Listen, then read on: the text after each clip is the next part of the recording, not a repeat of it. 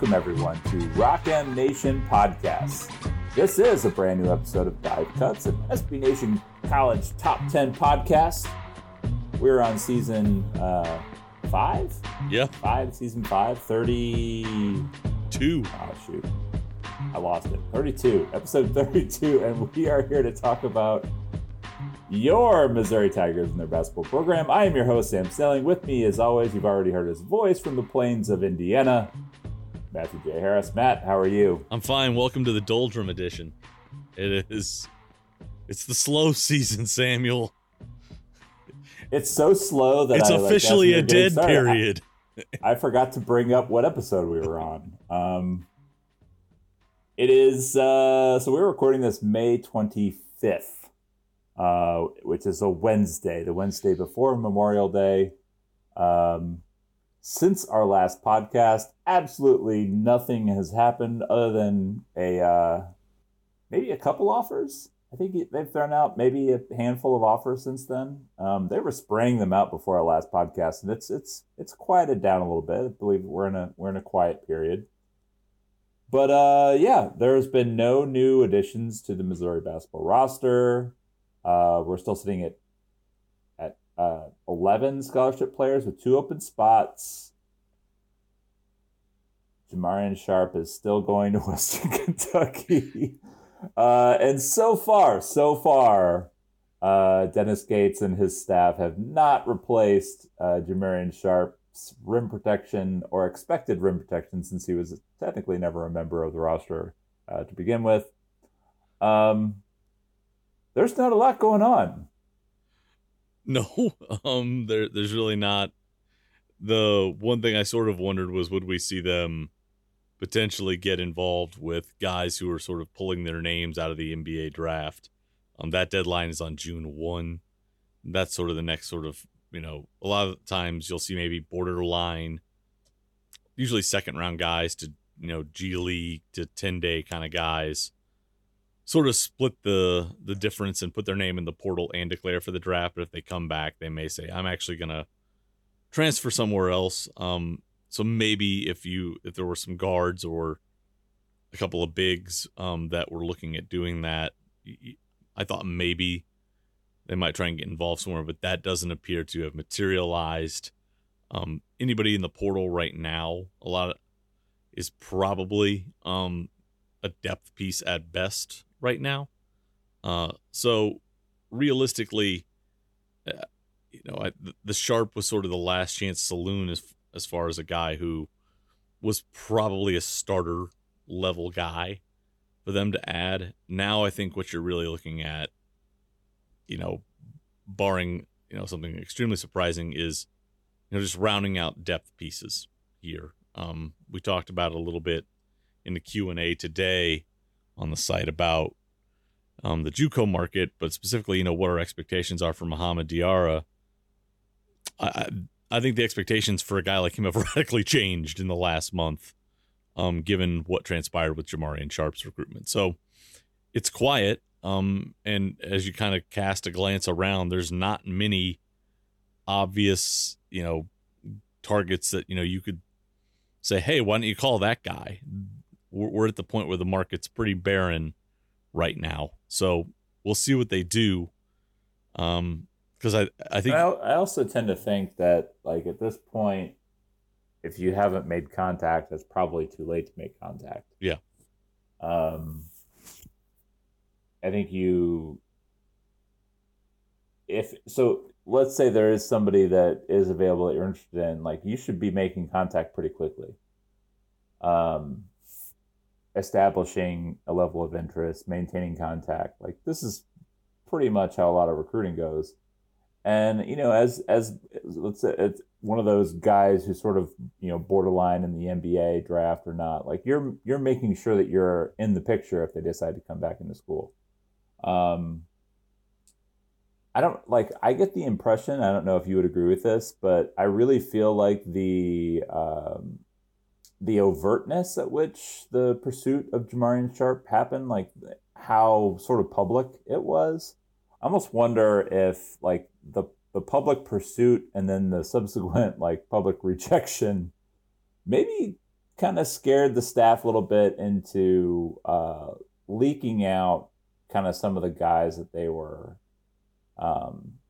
in contact with and pursuing and interested in and looking into, or whatever, however you want to talk about it.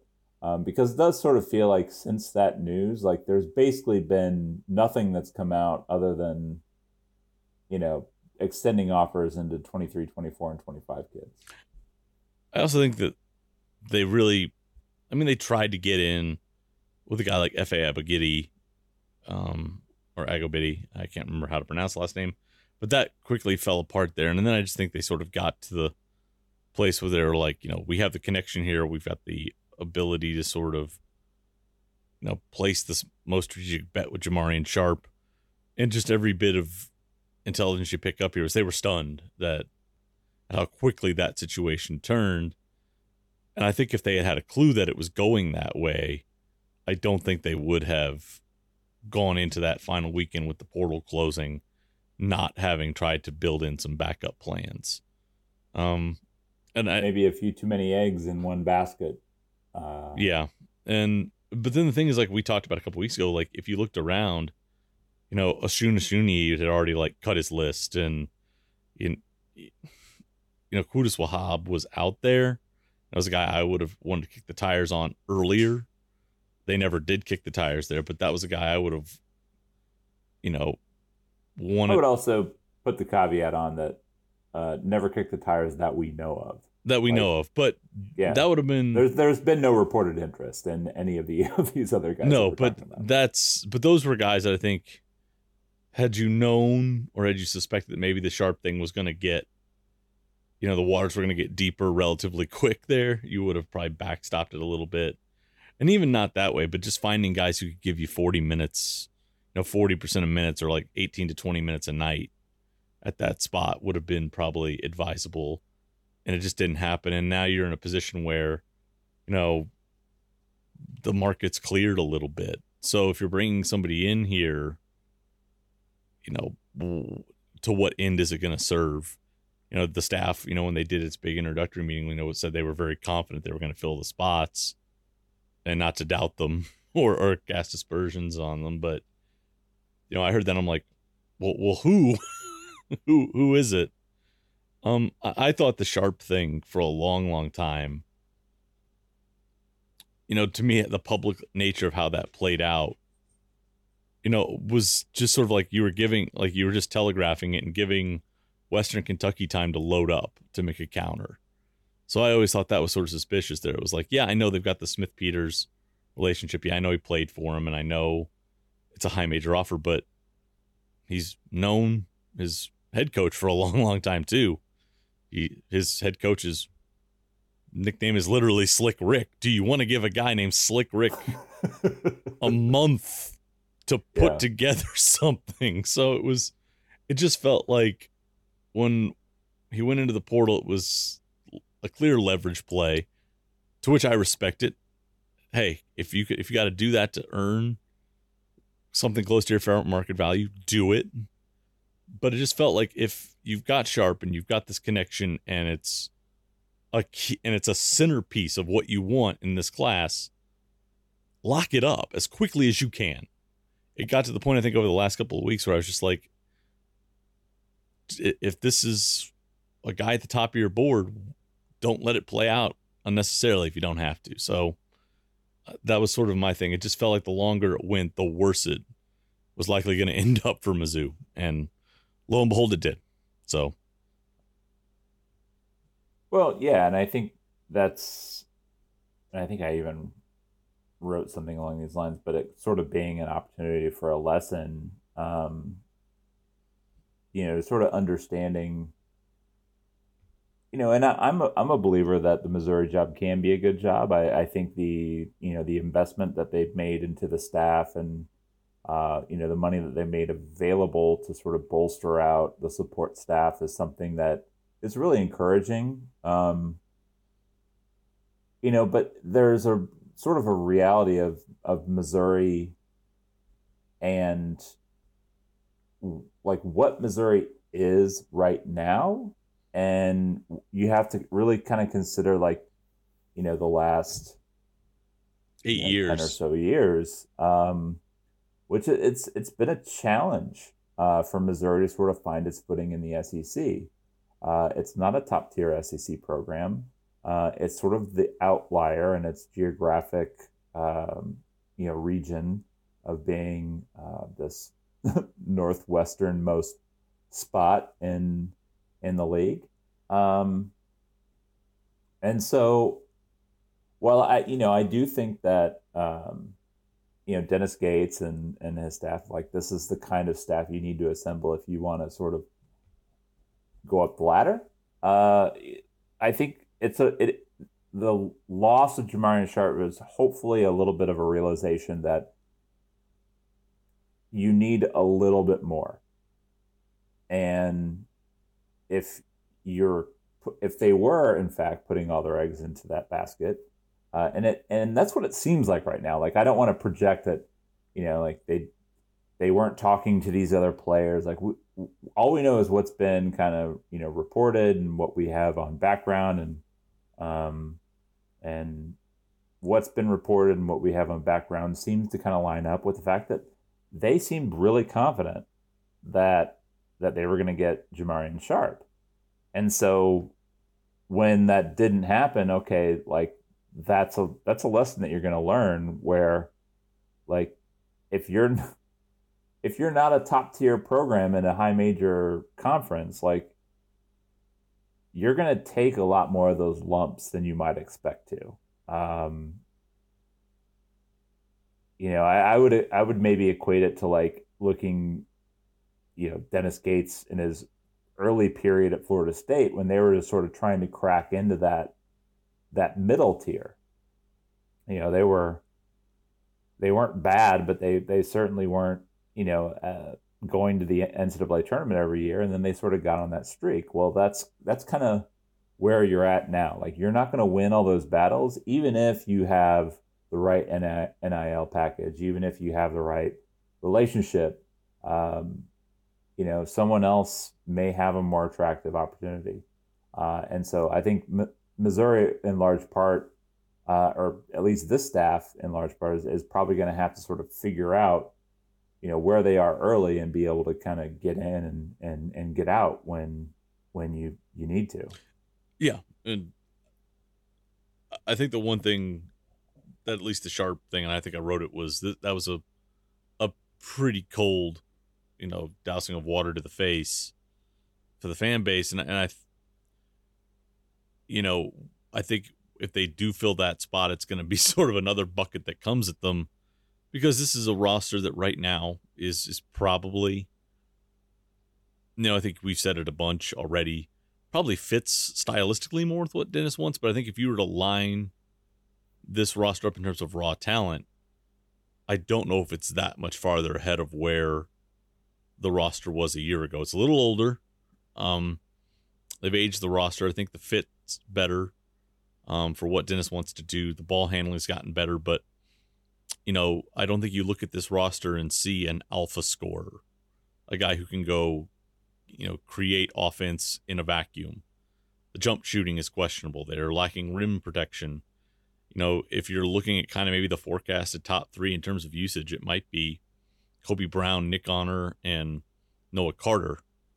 Is that an NCAA tournament or bubble worthy sort of trio right there? And to be clear, even if you had Jamarian Sharp there, I'm not sure that it would have necessarily been at that level. So I think what maybe sort of the blessing here is, I think it helped recalibrate expectations, because I think what had happened from about late March through late April was there was just so much activity going on, and everyone conflated it with obvious improvement. And that sense of optimism, I think naturally, you want to believe that things are getting better, and that, the staff has the right outlook and has the right blueprint to get the program back to a much more at least stable footing. But I think now that you'll have a month sort of since the Sharp thing kind of transpired, you can really look at it and go, and sort of coldly and rationally look at this roster and say, okay, it's probably a 500 roster. Any additions we make now are going to be on the fringes.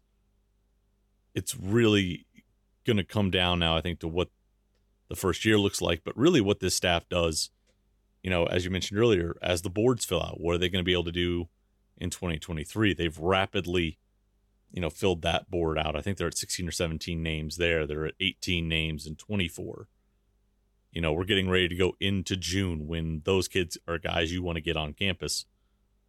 This roster, I think right now we have to accept the idea that maybe it's going to be closer to a 500 level team, but the real work for this staff starts in about 2 weeks. I think that's when the real rubber meets the road for the staff, when they start to have to try and really make inroads with 23 and 24 kids. Yeah, it's going to be interesting few months as we sort of get into June and July, and you start to kind of see the board fill out and thin out and sort of take shape. And I think that's kind of one of the things that you and I wanted to talk about, absent really any other roster moves. It's probably a good opportunity to at least discuss a little bit of what the staff is doing in recruiting. I actually wrote a piece, I don't even know when that was, last week, sort of talking about how everybody points to the portal, and I think actually you had some data on it. Everybody gets really excited about a lot of the portal stuff, but I still think where Missouri is going to move up the ladder, as we said before, is actually with high school recruiting, and by landing a lot better players, and signing them out of high school. And that's one of the things that Florida State did really well with both Gates and CY, on staff with Coach Ham, and I certainly think that that's the right way to go, really moving forward. And I think for me, the two most exciting players on the roster right now for Missouri are a high school signee and a JUCO signee. Yeah. And that's Mohamed Diarra and Aiden Shaw. I'm a big believer in the talent of those guys. And that you're getting that level of talent. Hopefully you can shape it into productive college players. But I think essentially you need to recruit from high school, and I think you can include junior college in that.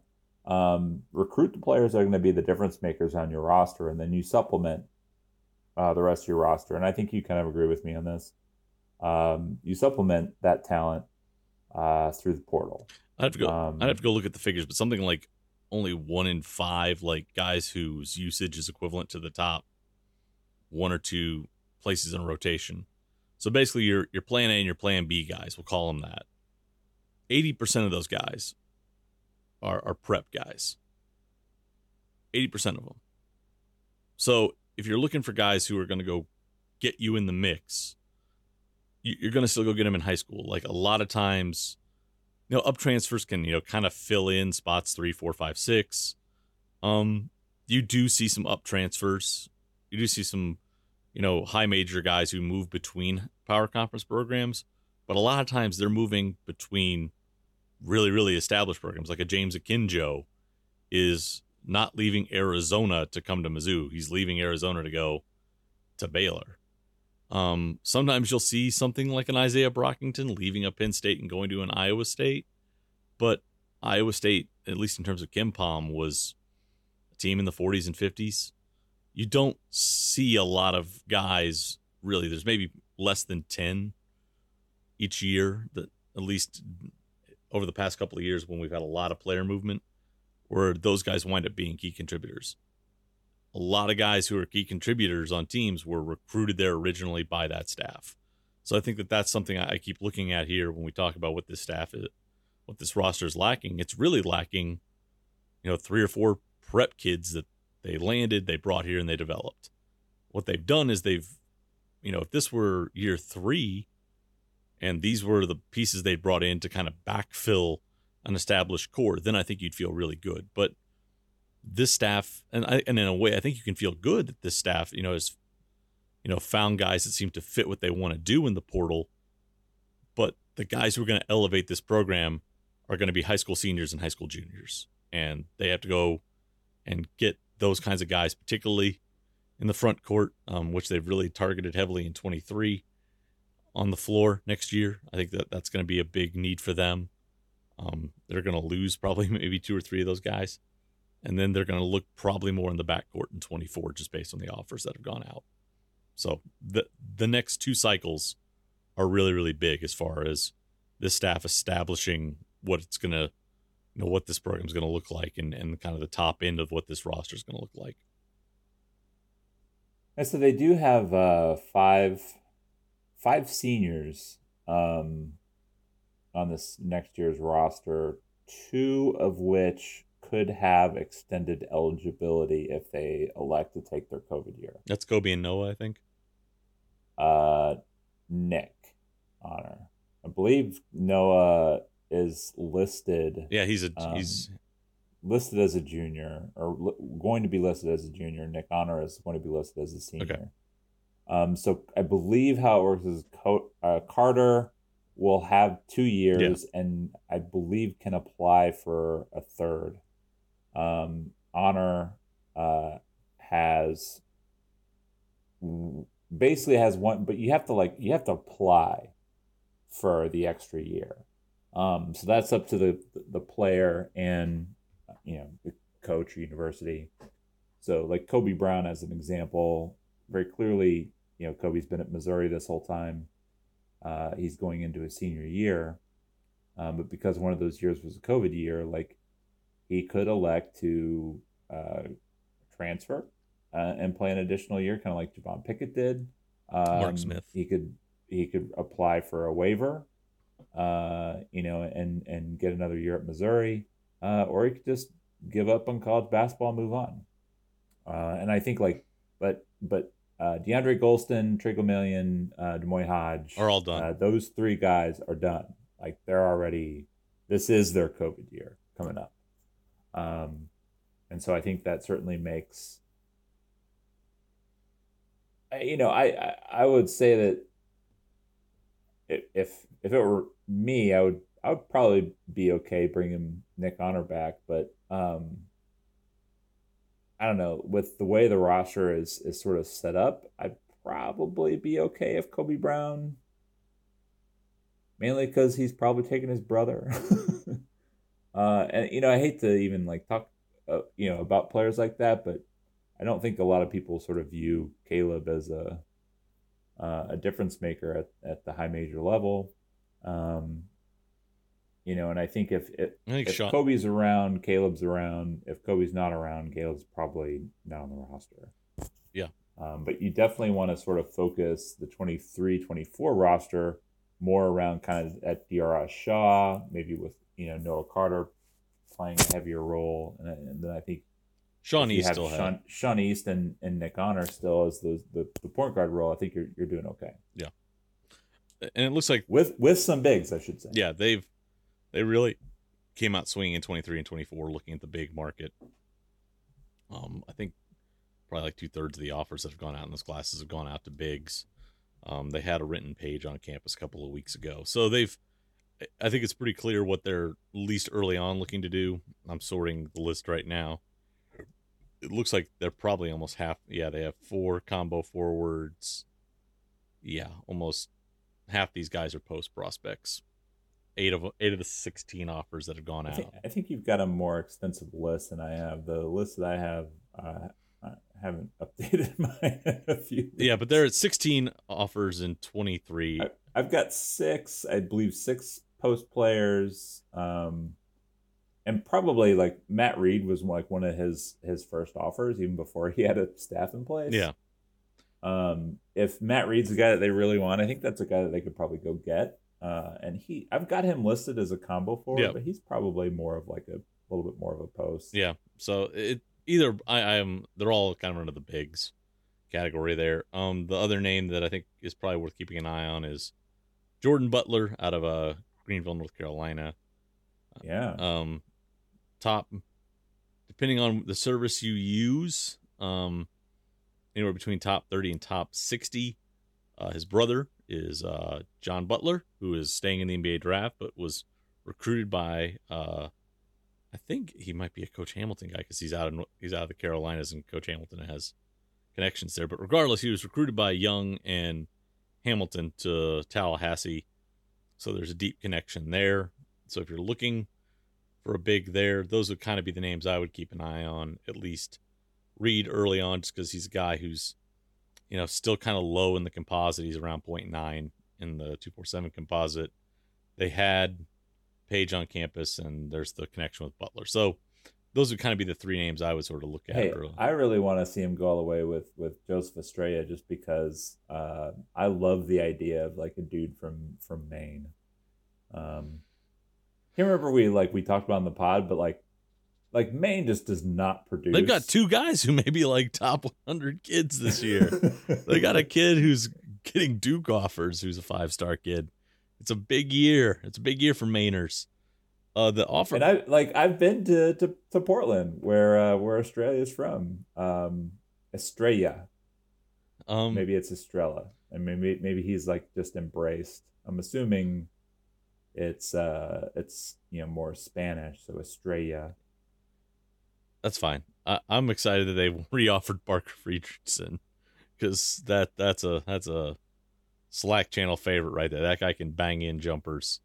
But we'll see if that even matters, or if he's just going to go back to his original kind of group of 5 there. But there are he has said in some recent interviews that he's going to be a lot more patient this time around, and Missouri does seem to be a school that because he had done the unofficial visit, he does really like the new staff, and they're gonna have a shot. So, and I agree with you. Like that's definitely a kid. You get like a 6'4", 6'5" kid who can shoot at a 40, light it up. He's already shooting at a 40% clip in high school. That usually portends good things at the next level. Also, he flipped from playing for a local team to running with Mocan, so that's always good when they're sort of in that. Oh yeah, I did see that. Yeah, so he's running. He's out of Bixby, Oklahoma, had been running with a team in Tulsa, but then flipped to Mocan. So those are just some of the names I look at right off the top there. Then I think there's some names that, you're going to look around, see some out of Florida, maybe a couple out of Georgia. Those seem like CY type kids. That's where his connections are. Dickie Nutt's kind of everywhere. It looks like they've got Kyle Smith-Peters kind of working with the local groups, sort of tracking local programs like Mocan, KC Run GMC, Brad Beal Elite, those types of programs. Seems like he may be the guy that's sort of handling the backyard sort of situation. But 24, as we've said, I'm sort of focusing on bigs in that class. They've offered a couple of guys recently who are more wings, but they seem to be working off of guys who are quickly rising their stock, which would make sense. CY has said in other interviews when he was with Florida State that the key is to be there early to make those kinds of bets on guys. So I'm not really surprised that they're maybe trying to put some offers out there and see if they can be the first one through the door. 24 is a little bit, like we said, heavier on the wings and on the ball handling side of the fence, which makes sense. If you're keeping some veterans around, those guys are going to cycle out from their COVID years. So you'll probably need to go hunt there. The one thing that's interesting here is about half these guys in each class don't have a composite rating right now. If that were Conzo Martin's staff, everyone would be losing their collective minds. And half the guys who have offers don't have a composite rating. But it's 24, so that class is still shaking out right there. But yeah, I'm looking at it right now. They've been heavy on the wings there. They've only offered, I think, like 5 or 6 interior guys. The other 12 are perimeter players. And I really don't think like a lot of the national recruiting sites don't really look to rank kids 2 years out as hard as they do. No, like, they're really only ranking hard like on making sure they get their top level rankings right. Yeah. And then they sort of figure out. I mean, I assume probably by the time we get an updated by the July period 24 rankings, yeah, we'll see a lot of these guys probably ranked. Yeah. But those kids right now, like I said, what I'm looking at right now is more or less where it's the distribution of offers positionally. Conzo staff was, you could kind of intuit what their strategy was. It was offer local guys first. You could pretty much look at who was coming up in 2 cycles out in Missouri and be like, well, that kid's already getting, top 75 run. Chances are he'll have an offer. You'd probably be able to see the 3 or 4 local guys. Sometimes if there were good players out of Michigan, where Cornell Man theoretically had a connection, you'd see early offers there. Sometimes Missouri would chuck offers out to high-end top 50 kids just to see if they could get a relationship started. But really the bread and butter, at least until the 23 class when they really just stopped working, was to offer local first. We're figuring out what this staff is doing. So in lieu of really understanding where they're operating and kind of what the broader strategy is, I'm looking at where and what type of players they're offering, very loosely, what positions they're sort of prioritizing. It seems like bigs in 23, backcourt in 24, and then 20. The bigger deal, and I have not watched any of these kids because they're rising sophomores, but they've already thrown out 8 2025 offers. I can't remember Zoe ever doing that, being at 8 offers. I don't think I remember Zoe offering, basically kids that are going to be sophomores, other than maybe 5 total, like the entire time. Like an EJ or a Caleb or somebody like that, like guys who were no doubters who you had to sort of go after a little bit. But yeah, and two of those guys are Vashon kids. Are Vashon kids, which, yeah, it's like the process is certainly, it's interesting. It's, I think we're having to kind of relearn, how they're going to approach, and this is one of the things, and I think we talked about it a little bit, but one of the ways that Florida State was able to, land a lot of their higher level talent is they were able to identify those guys early, get on them early, and stick it out. Like Jonathan Isaac was a guy who they identified very quickly before he was a 5-star. Well, he wasn't rated as a 5-star because you don't rate 8th and 9th graders, at that level.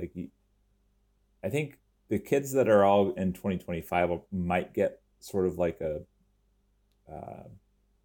I don't know, like a congratulatory level ranking for guys that are going to be like sure things. But even that, can go astray. So I think watching them throw out as many 2025 offers as they have is, to me, has been a little surprising. But I think it's in fitting of what they've done. So I think you can sort of see the template and the approach there with them. Oh, and the BJ Davis Ray kid is also a St. Louis native. Yeah, they've worked a little bit more local with the. It seems like it's gotten, the local focus gets more pronounced as you get farther away from the 23 class, which seems to be a lot of guys that were either already on the board for CY when he was at Florida State. Then there are some guys that maybe Cleveland State was looking at, like Matt Reed.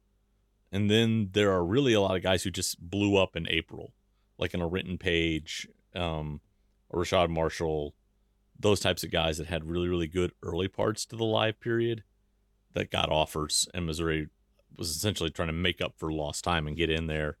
So I think what'll be interesting to monitor, because June is, the grassroots circuit is going to quiet down, but we're going to see guys take visits. Who's visiting? Who are they getting on campus? Who, to me, that's sort of, with Zoe, you could always sort of figure out pretty quickly just because the local focus was so heavy. But with this group, I think it's going to kind of be, more traditional, like who's on campus. So we'll see what happens there. Yeah, so it's going to be definitely an interesting experience as we sort of relearn the processes and how the new staff wants to approach the recruiting. Hopefully the staff is around for a long time so we get to learn their patterns and can kind of pick up on things and understand a little bit better on, who they're after. Matt, as I kind of said earlier in the pod, I do think that the next few months are going to be really interesting to sort of track, to see who they're getting onto campus, see if they're unofficial visits, official visits, who are the guys that they're targeting. Them getting Arrington Page, onto campus is certainly a good move. A guy who I think a lot of people think has a pretty high ceiling. He's rising kind of quickly up the charts. And he's also apparently really good friends with a 5-star point guard.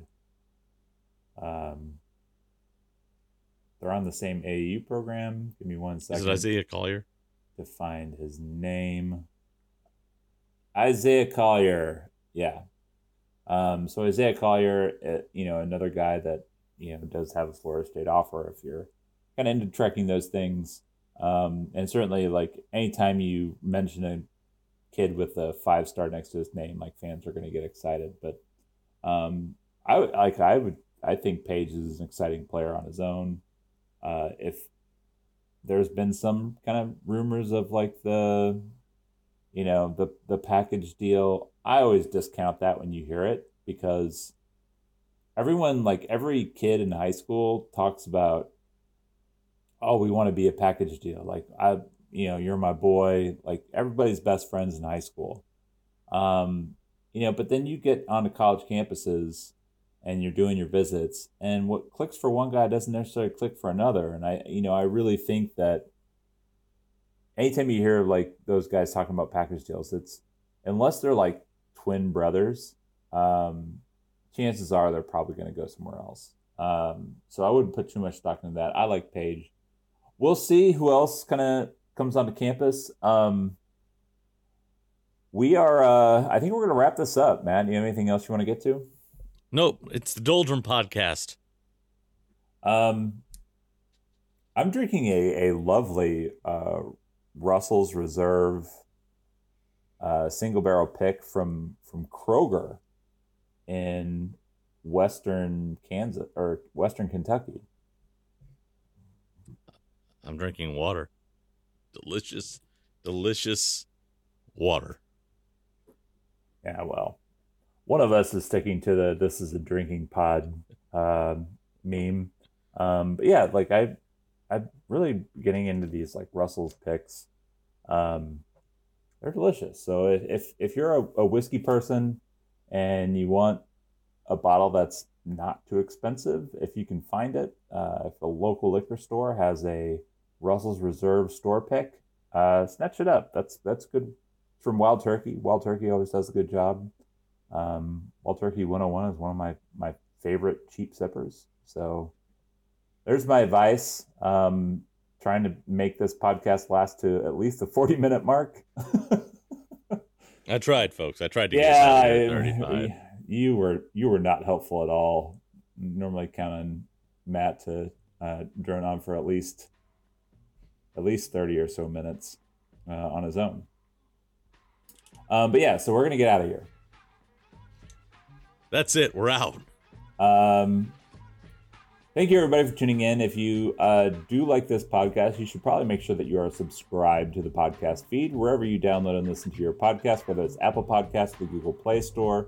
If you are subscribed, you also will get episodes of Before the Box Score beamed directly into your phone, and you can listen to Nate and BK dissect all there is to know about Mizzou football. You also probably enjoy reading more over at the flagship of Rock'emNation.com. You can always do the Twitter thing. Give Matt a follow at MattJHarris85. Follow me if you like at Sam T. Snelling. We mostly talk about Mizzou basketball. Although lately, Matt, it's been some slim pickings, so not a lot of discussion happening. Also go follow at Data Mizzou. That guy rocks. Maybe we'll have him on a podcast here coming up, and you can all listen to how awesome Matt Watkins is and his knowledge of Mizzou basketball. We are now officially past the 40-minute mark, and so I'm going to wrap this up. We will be back in 2 weeks, and hopefully there is more to talk about. Until then, thanks for tuning in.